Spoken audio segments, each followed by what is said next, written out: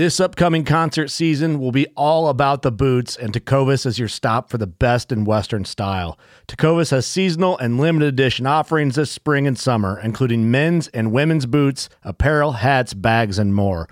All Tecovas boots are made by hand in a time-honored tradition with timeless styles that are always on trend. And Tecovas has first wear comfort with little to no break-in period. It's hard to find this level of comfort paired with this level of style. Stop by your local Tecovas store, have a complimentary drink or two, that's WCB style, and shop new styles. The smell of fresh leather and friendly staff are at your service. Many stores even have leather custom branding to make your boots truly personalized. And with regular live music and events, there's no in-store experience like it. If you can't make it into a store, just visit tecovas.com. That's TECOVAS.com. They offer free shipping on all boots, as well as free returns and exchanges, and ship right to your door. Go to tecovas.com and find your new favorite pair of boots today. Fishing like a local isn't just about catching fish. It's about connecting with the environment and the people who call it home. It's about hearing the stories and traditions that have been passed down for generations and sharing unforgettable moments with the people you meet along the way. Fishing like a local is having an experience that stays with you forever. And with Fishing Booker, you can experience it too, no matter where you are. Discover your next adventure on Fishing Booker.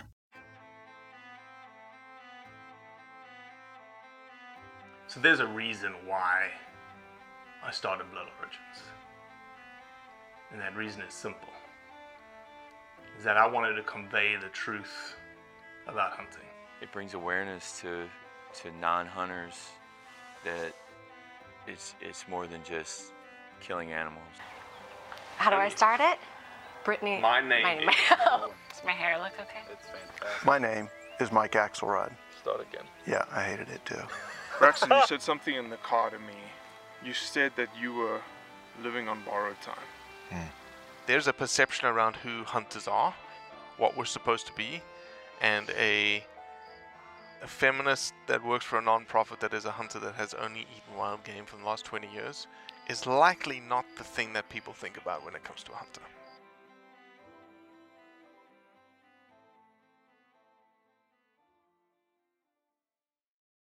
There we go.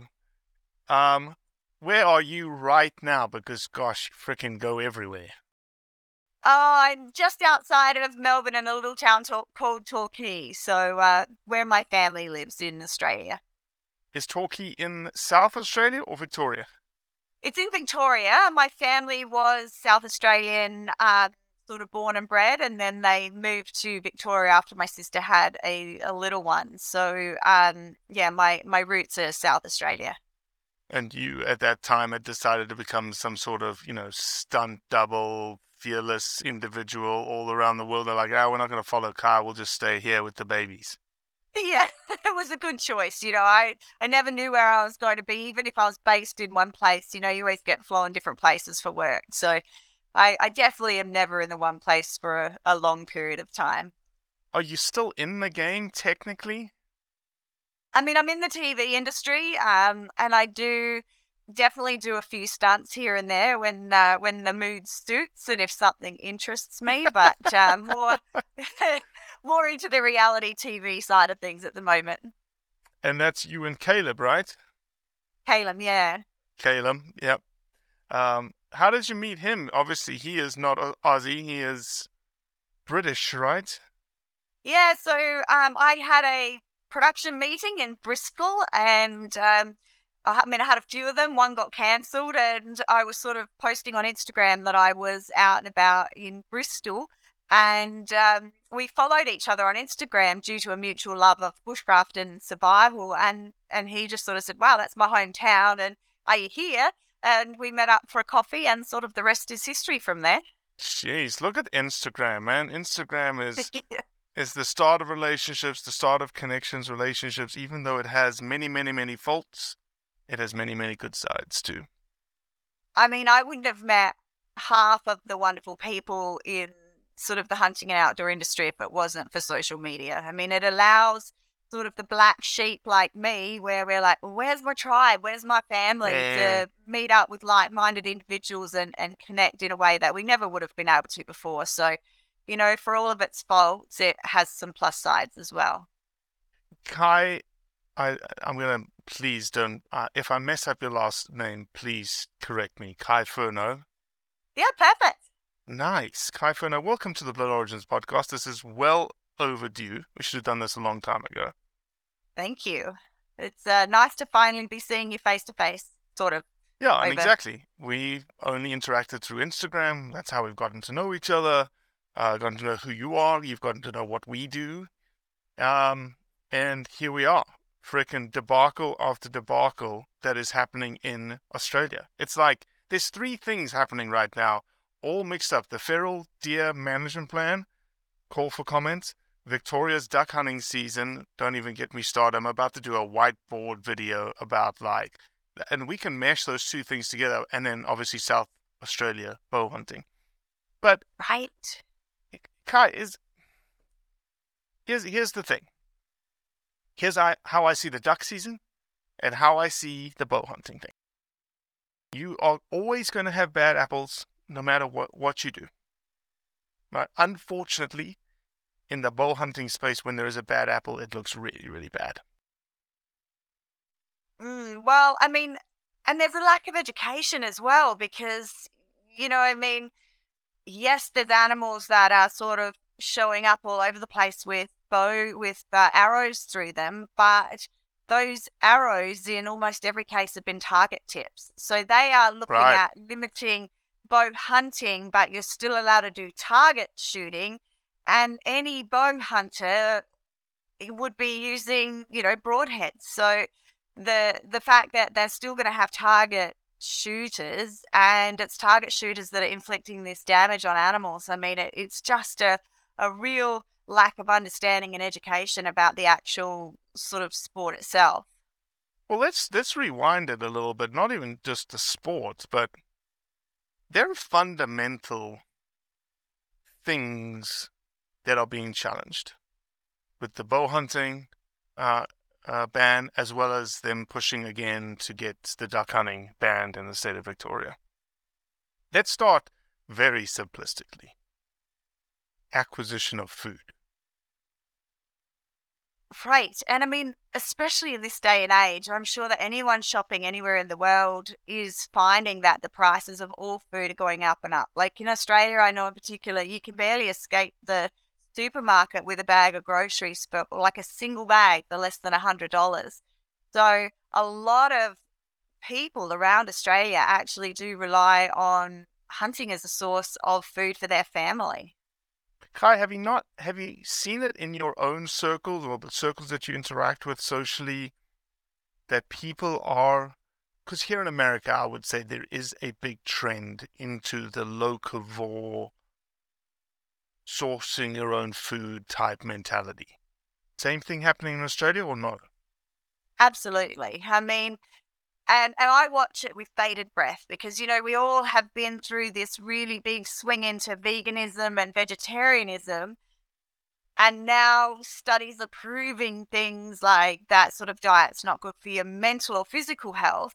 And I've been waiting for this swing to come around. So you have places that are super sort of trendy with their health beliefs, such as Byron Bay, are now turning to carnivore, bone broths, and those sort of things for their health. So again, people are realizing that if you want a sustainable lifestyle, then sourcing your own food is one of the most sustainable lifestyles that you can actually have. And, harvesting your own meat is a big, big part of that. I mean, meat is one of the biggest expenses in a grocery bill. And if you can locally harvest and source your own food, then you're cutting back immense costs for your family. And I'm not sure if you know, but one of the sneaky ways they started to bring in this ban on hunting in Victoria was to ban people from processing their own food that they... Oh, yes. The game, it was like the Game Food Act or something like that, right? You weren't allowed to process it yourself, and you weren't allowed to give it away. But right. Without a butcher's license or something, which most of us are not going to have. So it started with this thing like, well, it's okay if you hunt, but you can't source it for meat, and you have to, and you can't share it with others. And it just seemed ludicrous to me, like Well, such just a think about backwards way like of the approaching it. enforcement around something like that, right? It's just unfathomable, right? It's not going to happen. People are still going to do it. That's the whole point of why we hunt. We'd like to give the food away. Nobody in their right mind, I've never heard someone, and people that listen to this podcast have heard me say this before, I've never heard someone go to the grocery store and buy half a dozen ribeyes and then call up their mates and say, hey, I got a bunch of free ribeyes. Would you like them? Never. Not happening. No. However, I've done it, you've done it, most hunters have done it, that there's a rump roast, there's some steak, there's some sausage, I think sausage that should be processed, that the cost of that meat is actually probably 3, 4, 5, 10 times sometimes the cost of the ribeye. And that, Yet you're willing to give it away. right. And I mean, don't get me started on the chemicals that you find in meats in supermarkets and things like that. They're finding that the vegetation that the cows or the food that they're giving the cows and stuff is putting all these different hormones in our meat as well. So, we are also able to harvest free range, pure grass-fed meat if we're looking at hunting our own food out here as well. So, and there's just so many benefits to hunting, really. So the South Australian government is suggesting through this ban that, hey, we don't want you sourcing your own food with whichever means you decide to source them, and they're saying this means is unacceptable. But at the root of it, you could say that they're saying, no, go get your food in the grocery store just like everyone else. That's where it comes from. And I mean, it's a really strange one in South Australia, to be honest, because I'm not getting any clear idea of the why behind it. Come on. Come on. The why is simple, man. The why is simple. It's the What do lobby you group. think? The lobby group behind Right. Susan Close. That's it. Okay, absolutely. That is her why. But when you do something, normally you have a justification, so they're sort of saying, well, look, the RSPCA lobbied Susan Close and she agreed to make these changes as part of her getting into power. So that is that why. But whenever I'm looking at documentation about why bow hunting's banned, why not hunting in general, nobody's giving you an answer to that. Like the RSPCA, I just popped on their website today because I was curious as to their why, and everything they spewed out there was unfounded, unfactual, and unscientific. Look, bow hunters bow hunting is less humane. Bow hunters have less of a chance of hitting their target. Bow hunters this, bow hunters that. And that's all stuff that you can throw out in the universe. Like, I can turn around and say elephants can fly, and I mean, I believe that elephants could fly if they really wanted to, but that's not factual. Like, they don't have anything that's based on actual facts on their site. It's all emotions and emotive stuff. And it is based on maybe 4 or 5 incidences of animals turning up with target-tipped arrows in them. Okay, so then they've gone, this is bow hunting's bad, without actually looking at the science or the proof behind it. But I don't know about you, but I've been on expeditions with men with rifles who have made bad shots countless times, and you don't see those sorts of things being brought up. I mean, the fact that my cousin's property just recently, the property next door had professional kangaroo hunters on it, and they crossed the line and shot across into his property. And I came across 5 kangaroos with bullets in them that weren't deadly enough to kill them on sight, but they were dying slowly over a period of days. So, they're sort of saying studies with professional gun hunters against your average bow hunter proves that more animals are wounded. But I'm like, if you're doing studies with professional hunters, you need to study with professional bow hunters as well, not just take the average Joe on the street who shot at a target a couple of times. I mean, no, there's no doubt. The research shows that the wounding rates are about equivalent when it comes to bow hunting and gun hunting, or any kind of hunting. Let's just say gun hunting and bow hunting, wounding rates are about equivalent. And at the end of the day, when you ask any hunter, regardless of the weapon and the equipment that they choose to use, there is always a component of practice that goes into it. And so then it begs the question, Kai, let's just couch it in the example that we're living in, why do bow hunters practice? Well, bow hunters practice because we choose the sport because it's a little bit more difficult than shooting with a rifle. For me, I What can is your grab why? What is your why behind why you practice, Kai? because I want to make the most ethical shot possible to kill the animal as quick as possible. And, personally, I've seen my arrow go in and out of a goat and the goat not even know it's been hit. Like, it'll stand there, it'll blink a few times and fall over.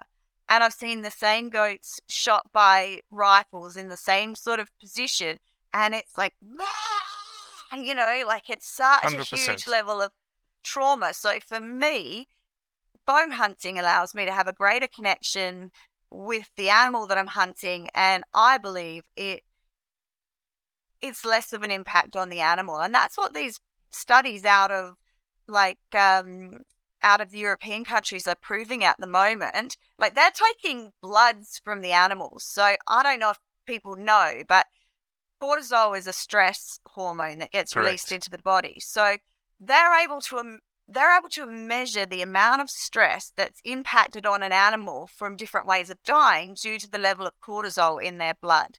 So they are shooting them with an arrow, shooting them with a gun, taking the cortisol and finding that the stress response by being shot with a rifle is far greater than being shot with a bow. And, probably you and me have instinctively known that because we've watched the animals go down with both weapons, and, we instinctively realize it's more peaceful with a bow. But the stress hormone cortisol, it gets released into an animal's body when it's under extreme stress. So now what they're doing is they're shooting an animal with a rifle and shooting an animal with a bow, and then measuring the levels of cortisol in that animal's body.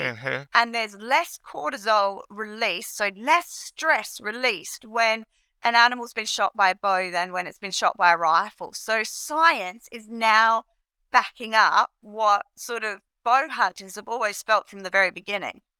Well, you've seen it, right? If you've watched any animal taken with a bow, there are instances, and this isn't a writ large across the board, there are instances, like you just said, where your arrow zips through the animal and the animal doesn't move.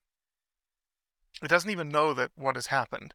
There are times where it kicks, and that's probably where the arrow's hit a nerve or has deflected off bone or whatnot, just like a bullet would, and the animal's going to kick and react to it. But there's times where that animal doesn't move.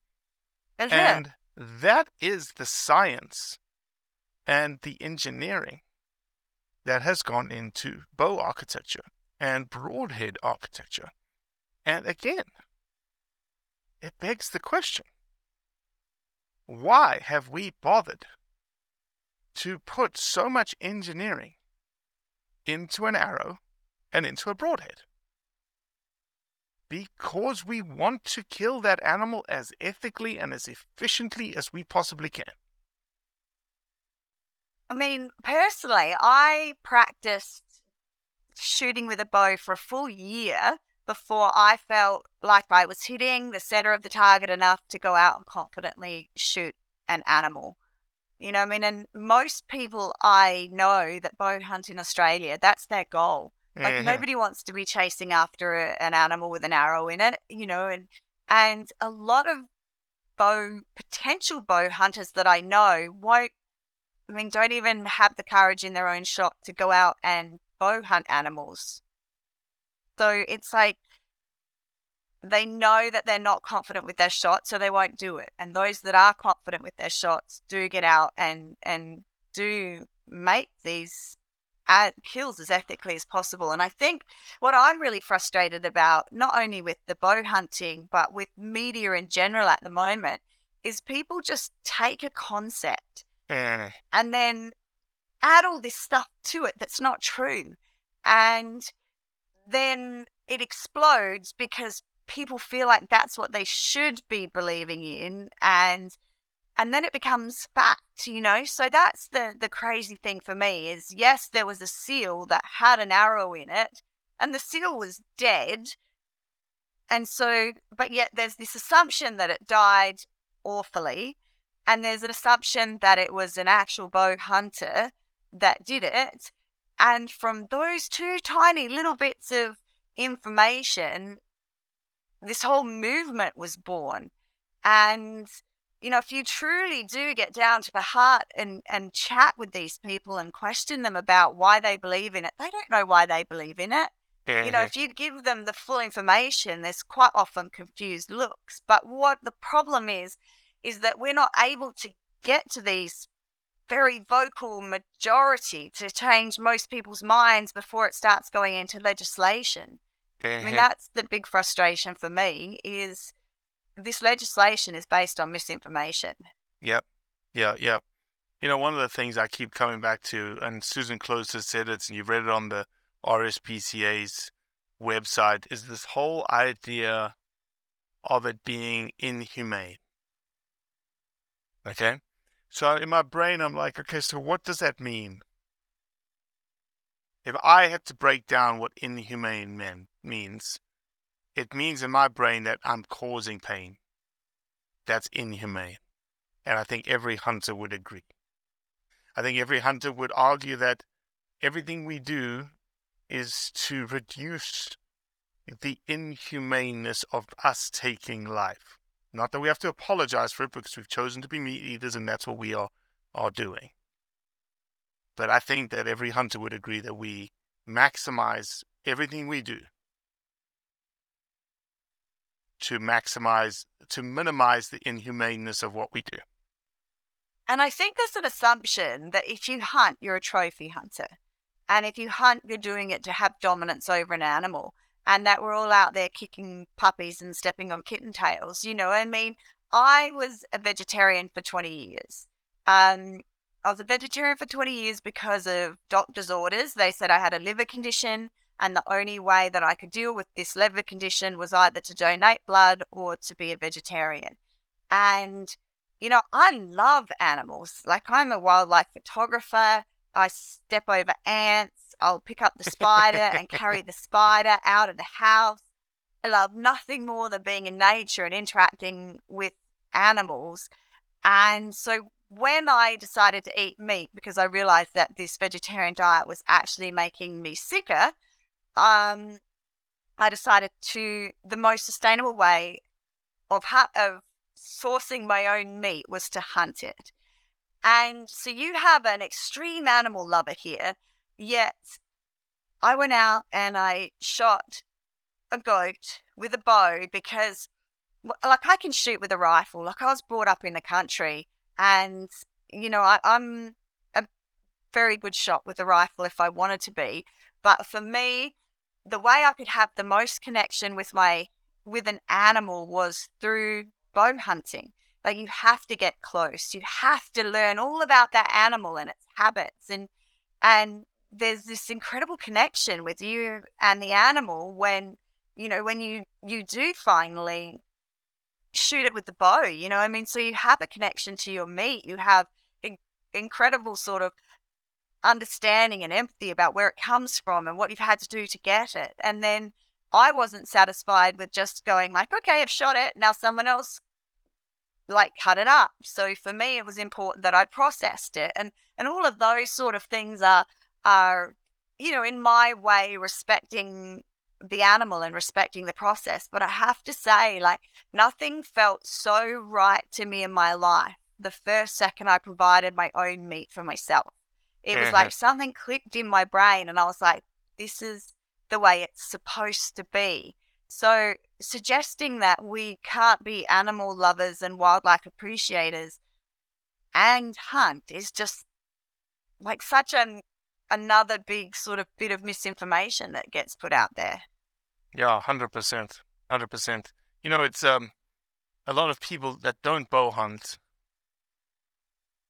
They look at the equipment, they look at it, it looks a little traditional, it looks a little archaic. But then when they see a compound bow and they see how fast an arrow flies out of a compound bow, even traditional bows, in a short distance, that arrow is moving very, very quickly. And the broadhead itself is extremely, extremely, extremely sharp. Right. And they were like, well, you know, it's still, it's still going to hurt the animal. It's still going to be a little inhumane, going back to the inhumane part.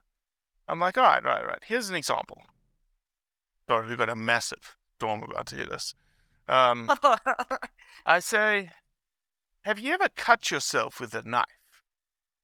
Like a really sharp knife. Kai, I bet you've cut yourself with a really sharp knife. Yep. Let me ask this, and just think back to that situation. And it also happens with shaving of legs.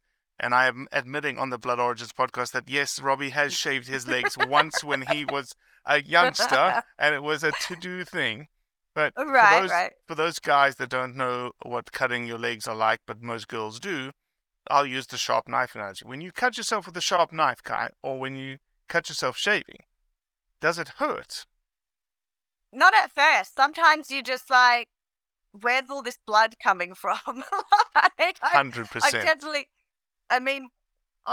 I've had the misfortune of like harvesting my animal and accidentally like nicking myself with the arrow that was in the animal. I don't know if anyone else has done that, but like you don't even realize the blood is yours, you know, until you start to wash the blood off your hands and you're like, oh shoot, like where did that come from? And really the only time pain in those big deep lacerations, the only time you actually have pain is when you start pouring water on it. And water is now going into those wound cavities. Otherwise, you don't even know that you've been cut. Like you said, if you're dealing with an animal and you've sliced yourself, your blood's intermingling with their blood. You don't even know what blood is what until you pull away and you're like, oh, what is that? My blood? And so the point here is this: is that when you start looking at medical research and you start using humans as the test subjects, as the research subjects, sharp lacerating wounds or lacerations are actually very painless. And so if you are on the other side of the camp of against hunting, and you believe animals and humans are the same thing, then medical research is showing you that sharp lacerations, if in the human context doesn't create pain, it doesn't create pain on the animal side of things either. And the evidence has shown that. The evidence of not an animal not moving, animal not feeling anything, and what those sharp lacerations do. Yeah, those sharp, there's no cortisol, and what those sharp lacerations are designed to do, mechanically engineered to do, is to create extreme amounts of blood loss, which is essentially a hypovolemic shock that enters into the body. You lose 25% of your blood or 30% of your blood. I can't remember what the number is. You enter into an animal's hypovolemic shock, i.e. you're going to go unconscious. And that's when the animal falls over. And from unconsciousness, it moves to death. So, I mean, I guess my biggest issue about all of this, and this is what I've been talking to a lot of South Australian hunters about, bone hunters about, is like, how do we get this information out there? You know, I mean, we know it. And I mean, another interesting thing on the RSPCA website was the fact that the only quote they had about bow hunting being a challenging sport, and they pulled it from a bow hunting magazine in 2015. So this is like, they must have been reaching for a quote to have to go back to 2015 to find one. And the quote's been twisted because it says, like, if you bow hunt to provide meat for your family, then perhaps, or if you hunt to provide meat from your family, then bow hunting's not the sport for you. And I get that, because if you are relying on that meat, then bow hunting is most definitely a harder way to get that meat. Correct. But that's why we love it. Like, we love the challenge of that. And it's only harder because if I went out with a rifle tomorrow and I go to where the deer population is and I stand about 100 meters away and I go, boom, I've got a deer from my fridge. If I go out with my bow, I've got to get within 20 meters of that deer to make an ethical kill. And deer are designed to be prey, but really amazing prey. Like, they've had years and years and years of evolution and predators. They developed, like, all the sight, the hearing, the smell. Like, everything about them is designed to not be easy to kill. So, yes, of course, if you've got a family at home that's starving and you're going to go out with a rifle versus a bow, it is a more predictable meat source to carry a rifle. But we're still filling our fridges and freezers with meat from bow hunting. It's still a sustainable way of choosing to hunt. And in my point of view, for me, I find it more ethical to do it that way. So it's this twist of a quote that really doesn't mean what they think it means. Well, don't we have the right to decide how we want to, the choice of consuming meat, number one. Then the choice of how we consume our meat, where we're going to get it. We're going to get it from the grocery store. We're going to buy a half a cow from the local farmer because he's participating in regenerative agriculture. Or we decide to use a rifle to do it. Or we decide, no, we feel like if we are going to be meat eaters, we need to be the most ethical. Not to say that rifle hunting isn't, but to say, okay, we're going to challenge ourselves to the nth degree. And even in the bow hunting spectrum, there's a gradient from the compound bow to the trad bow to the long bow to the guy who makes his own bow. Yeah. Right? Why does human society have a right to tell us where you get to get your meat from? Is the crux of the matter for me. And we just lost you again at 15 minutes. It's like we have a 15-minute timer. Oh, there you are. Oh, okay. You are. I think it might be your storm or something. Yeah, it was like at 15 minutes again. I was like, oh my gosh, I'm going to lose her again at 15 minutes. All right, start again. For the meat. Like, don't we have a right? And you keep using this word inhumane, right? This is the word that they keep using. Correct. Now, so the feral species in Australia are out of control. So we aren't allowed to hunt native species legally. So all hunters are hunting the feral species. So here it's mainly rabbits, foxes, goats, pigs, deer, and buffalo. That's our invasive species. Now, if the RSPCA would just look at the damage these invasive species are doing to our environment to begin with. So get out of your cities, get out of your towns, go into the rural environment and have a look at the damage pigs are doing to the native environment. Have a look at the amount of damage that foxes are doing to our tiny ground land mammals. These animals are doing enormous amounts of damage. So firstly, they're going, yeah, we don't want you to hunt these feral animals, even though they are damaging the natural environment. And secondly, you've got the Department of Environmental Affairs going like, well, we have to control these feral animal populations because it's bad for our native flora and fauna. Okay, so how do we manage those? So we're not going to let people hunt them for food, but we have to kill them anyway. So this is when you get the baits and you get the hunting from helicopters. And I have witnessed the accuracy of people hunting from helicopters. So you've got professional hunters. They are just looking to get a bullet in an animal. They don't care where. They know that that bullet is going to be enough to kill the animal eventually. So they've done the population control. So you have an animal wandering around for 48 hours before that gut shot actually kills them, and they're in immense pain. You know, if I'm harvesting my food, I'm not wandering around for 48 hours with an injured animal. You know, if it has been injured, I'm tracking it and I'm, you know, getting another arrow into it immediately. And this is the other thing that they said, no, I've got to stick with the baiting thing. So then they'll bait them. And just recently, one of my family's dogs died from eating a bait. Now, that dog didn't die immediately. That dog took 6 hours to die and was in such pain through the death that its eyes bulged out of its sockets. So you cannot tell me that that is a more humane way for an animal to die. So what these people need to understand from the RSPCA is that these animals are going to get killed either way. Mm-hmm. Is 6 hours of dying slowly with a 1080 bait in your stomach more humane or less humane than an arrow and dying within 45 seconds? Mm-hmm. And this is the information they're not getting. They're just like, oh, animals are being hunted. And they're not going like, well, what do we do with these animals if we don't hunt them and we don't use them for food?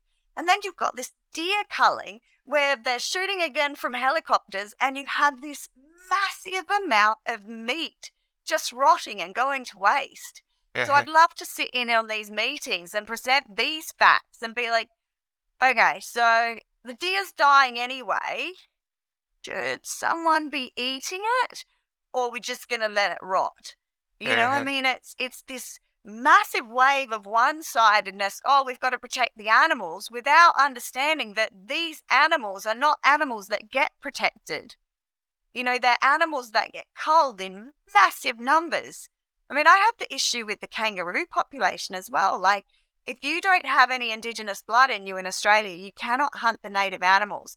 My cousin's property has thousands of kangaroos running wild on it. He has tags for 1,000 kangaroos a year to cull, but you're not allowed to collect the meat. And I'm not allowed to do it. It has to be a professional hunter with a license to cull kangaroos that comes in and culls them. So kangaroo meat has the highest level of protein of any meat that you can get. So why aren't we utilizing this amazing source of meat to feed this massive sort of population of people that can't afford to get their own food?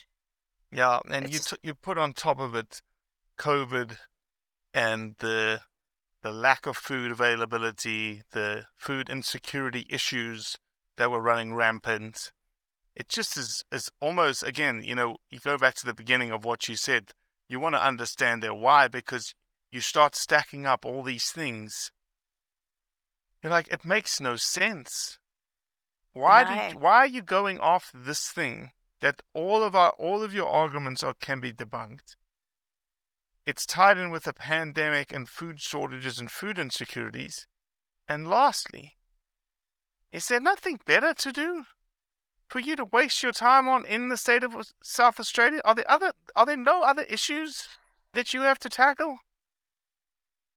I saw this video on Instagram the other day and somebody came up to this group of protesters and they said to one girl, like, hey, what are you protesting here? And she was like, I don't know what we're protesting. And the person who was interviewing said, well, let me fill you in. You're protesting about this thing. And she's like, yeah, that should be banned. And he said, okay, well, once this issue's resolved, will you stop protesting then? And she's like, no, I'll just go to the next rally as well. So, it's this virtue signaling that we're getting into where people don't even understand what they're fighting for anymore or what they're fighting against anymore. And I think that's the most frustrating thing for me is how do we get the information into the hands of people who are making decisions? Because they don't appear to be listening. There was this email thing that came out 6 months ago about bow hunting in SA. If you had a South Australian address, you could send in an email and say, look, I protest bow hunting. And we all did it. So what? The next thing we get is a letter saying the conditions of your hunting permit have been changed and you can no longer hunt with a bow. And then there's this thing like, well, send in all your emails to these people now. And so they get an inbox of 100 emails they just delete. Like, there has to be more that we can do about this issue, because I think they have us divided as well. You know, like the people in Victoria are like, well, it's not happening to us. I'm like, well, it is with your duck hunting. And as soon as they take bows away from South Australians, they're going to start going in Victoria. And the more states you get, the more pressure there's going to get in each state. So it is an Australia-wide problem. How do we change it? You know, how do we get our voices heard? That's the biggest thing. I'll say it very simplistically. There's two things. One is money, and two is politics. And so let me break that down. Number one, money. You need a lot of money to be able to say, okay, we'll sue you. We'll take the legal route and we'll take you to court. And it's based on something that was mismanaged or misappropriated through the process. Did they consult appropriately? Are they basing their grounds on legitimate actions, that kind of stuff? But you need an organization who has the cojones and has the legal backing, has the legal department to say, okay, let's do it. But legal route is very, very expensive. Right? Number two, money. We have never, as a hunting industry, have never gone into the advertising space. RSPCA, PETA, they all advertise. Local newspapers, national newspapers. Every time duck hunting season comes around in Victoria, they're putting ads with coffins and ducks in it, in ads. I say, well, why don't we have our ads? Why don't we have a big billboard in Adelaide? I'll tell you why. Number one, we don't have the money. And number two, unfortunately in the hunting industry, it's all about ego. I.e., if I'm going to put a billboard up there, I need recognition. Whatever, name the hunting organization, we want recognition. Then it's politics. And politics is a long ball game. You don't think Susan Close just at a whim had a conversation with RSPCA in the last 6 months and said, we're going to do this. Susan Close and the RSPCA have had a relationship for years. 5, 10 years. And they have slowly watched her, and they've slowly campaigned with her as she's made herself further and further and further up the ranking. She's now the Minister of the Environment. Exactly the position they want her in. Actually, there's going to be a better position when she becomes it's not the Prime Minister, but what is it? The Premier or... The Premier of South Australia one day. Yeah. Those two things we have failed as a hunting community to do. And the anti-hunting side of it, they do it extremely, extremely well. And I think that part of that is, from what I see, like us as hunters, we just get on with our lives, like... Oh, yeah, we're closet. I call ourselves, we're closet hunters. We stay in the closet. Leave us alone. As you just said, we get on with our lives. Don't worry about us. We're fine, we're fine. Yeah, like, we don't mind what other people are doing. It's like, you do you and we'll do us, like, we're not trying to put our point of view onto other people. When I meet a vegetarian or a vegan, I'm like, okay, that's your choice, When they meet me, they're like, oh my God, what are you doing? Let me talk to you for hours about why what you're doing is wrong, Whereas I feel like we're content and we're happy to get on with our lives. And that's probably our biggest downfall, was our lack of caring about what other people are doing. Kai, maybe we should. Yeah. And maybe here's an out of the box idea. Bow hunting will be banned. There's nothing stopping it. Okay? Why don't we put a plan in place for the next 5 years to get it back? Or 10 years to get it back. And play their game. And we play a long ball game. Not a reaction game, but a proactive game. A proactive game saying, okay, we can get this back. And here's the strategy. Here's the marketing materials. Here's the mechanical engineering. Here's, whatever we need to do. Yeah. And I do think that like the Scandinavian countries leading the way is going to be key too, because we need to do our own research. We need to have the scientific papers. We need to present these papers. But also, if you think about climate control and environmental issues and healthcare, and everybody looks to these Scandinavian countries as role models, like our recycling plants in Australia. Everyone's like, well, look at Norway or whatever. They don't have any recycling issues now because they've recycled everything in this way, and then their healthcare there is free. So, like they are modeling interesting ways of approaching the environmental stuff we're dealing with. So the very fact that they are the role models that we look to for environmental things, and they have come back with this study about bow hunting being as ethical and effective as rifle hunting is such a huge thing. But I think we also need to be doing our own studies, and that needs to be in relation with our Department of Environmental Affairs as well.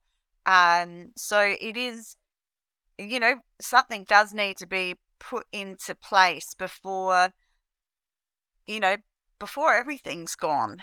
And I think, that's the way that you've got to look at it, is that we may have lost this battle, but we have a lot of things on our side. We have a lot of things tied innately to who we are as humans. The food, the locavore movement, ecosystem management, traditions. We have a lot of things that people see value in. And those are the things that I think we need to focus on. And we need to build campaigns around them. And again, campaigns take money and campaigns take politics. But we can start tomorrow. And in 5-10 years' time, we'll see like, oh my gosh, we get it back. And more. And I do think that education is key. Being visible, rational, and scientific in our approach. Because what they're expecting is they're expecting a whole mob of hunters to be aggressive and rawr, and give us our guns back and let us kill things that we want to kill. And, this is the expectation of who we are, but we need to approach it in a really calm, rational manner to be able to be effective. And I'm hoping with this tide that's turning against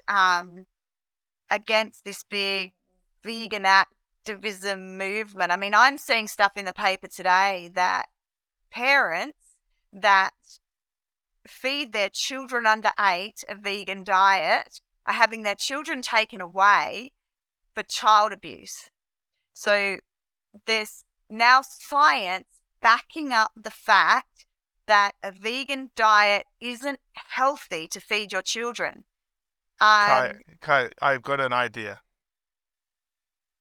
What? This is not the rational, respectful Robbie, because I'm, but how about we build a billboard that has a line down the middle and has a child being force-fed lettuce on one side saying child abuse versus a child in a wetland or, with an animal saying, raised right or something like that. That would be fighting fire with fire now, right? Yes and no. Like, if we put studies to back it up, so not only is it children being affected, but it's adults being affected as well. They have just recently released a study saying that vegans and vegetarians have twice the number of anxiety and depression mental disorders than people who eat meat.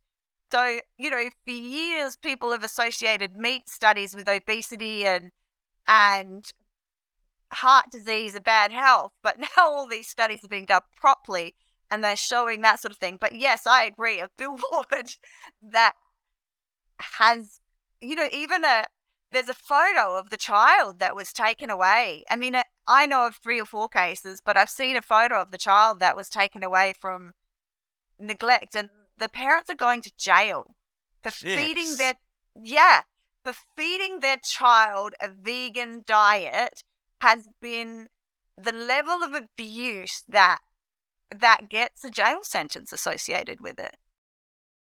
Can you send me that, please, if you can find it? 100%. Okay. Oh yeah, and there's cases popping up all over the world. So, I mean, I think, even just looking at it like that, they're taking our meat sources away. Kai, this is obviously a happening now kind of issue, and I appreciate you reaching out. And ducks are happening now. We're going to say something. We're obviously going to say more about the bow hunting issue. But yeah, I appreciate you. I appreciate you being an Aussie voice, and we need more voices like you. When you get out of the stunt game, holler at me. We may have to hire you as Blood Origins Australia. All right? I'm ready. And also, I mean, I'd just like to ask if anybody has suggestions of how, like podcasts like this get to the people who are already believers. My posts get to people who already think the way I think. Like, we need to figure out how to change the thinking of the people that don't necessarily follow us or look at what we're doing. So that's sort of, if we get, I mean, the billboard's fantastic. I mean, billboards aren't that expensive either. And I don't think that people can choose what you put on them, because, I mean, I've just been going past one that tells me that, Christ is my Lord and Savior. And I'm like, I mean, some people disagree with that too, and that gets put out. So you should have freedom of speech on a billboard if you pay for it. So I'd be interested to see sort of going that route and what that would look like. But the most important thing is we are rationally vocal about the scientific facts behind bow hunting, so that we can get the message to people who aren't believers in this sort of lifestyle. You'd be surprised who listens to this podcast. I get messages from like non-hunters all the time, which is the point. This is the point of our content, but we don't really hit you're right, we don't hit a mainstream non-hunting audience with a podcast like this. It would need to be, talk radio in South Australia, or the local news in South Australia, or get an editorial written in a newspaper in South Australia, specific to this bow hunting issue. And that's all context, right? That's all about relationships and who you know, and that's it. And who's prepared to stand up as well, I mean, it's a scary place when you've got comedians like with a lot of influence like Ricky Gervais being on the other side. And we'll punch Ricky Gervais in the mouth every single day. No problems. No problems. Yeah, I think that's the difference between Blood Origins, is that you look at all the organizations around the world, some in Australia, nobody really has a face or a voice that's willing to put their head above the parapet and send bullets, but you are going to take bullets at the same time, right? Yeah. That whole elephant debacle last April, I was named in 30 newspaper articles all around the world. But it was the only way to get a pro-hunting voice and a message put into those articles. Yeah, it's a scary place to stand in this sort of woke world we live in, but I mean, I haven't had a conversation with an anti-hunter who hasn't managed to acknowledge that I might be onto something at the end of the conversation. Like my best comment reaction it was on a random post. It wasn't even one of ours. Somebody was doing, again, just bleeding off some nonsense, and I wrote a long comment, and the response was, "I'm a bleeding heart vegan, but even this guy makes sense to me." Yeah. And that's what we got to do. We got to get the voice out there and create some change within it. So this is part of it. I appreciate your podcast and what you do with the communications and how you fight on the voice of the hunters. So thank you for spending your time and energy with it. No, we're just getting started. Thanks, Guy. You're welcome. Lovely chatting with you. Well, that's it for today. I appreciate you listening, as always. Leave a review, share it with your friends, and most importantly, do what's right to convey the truth around hunting.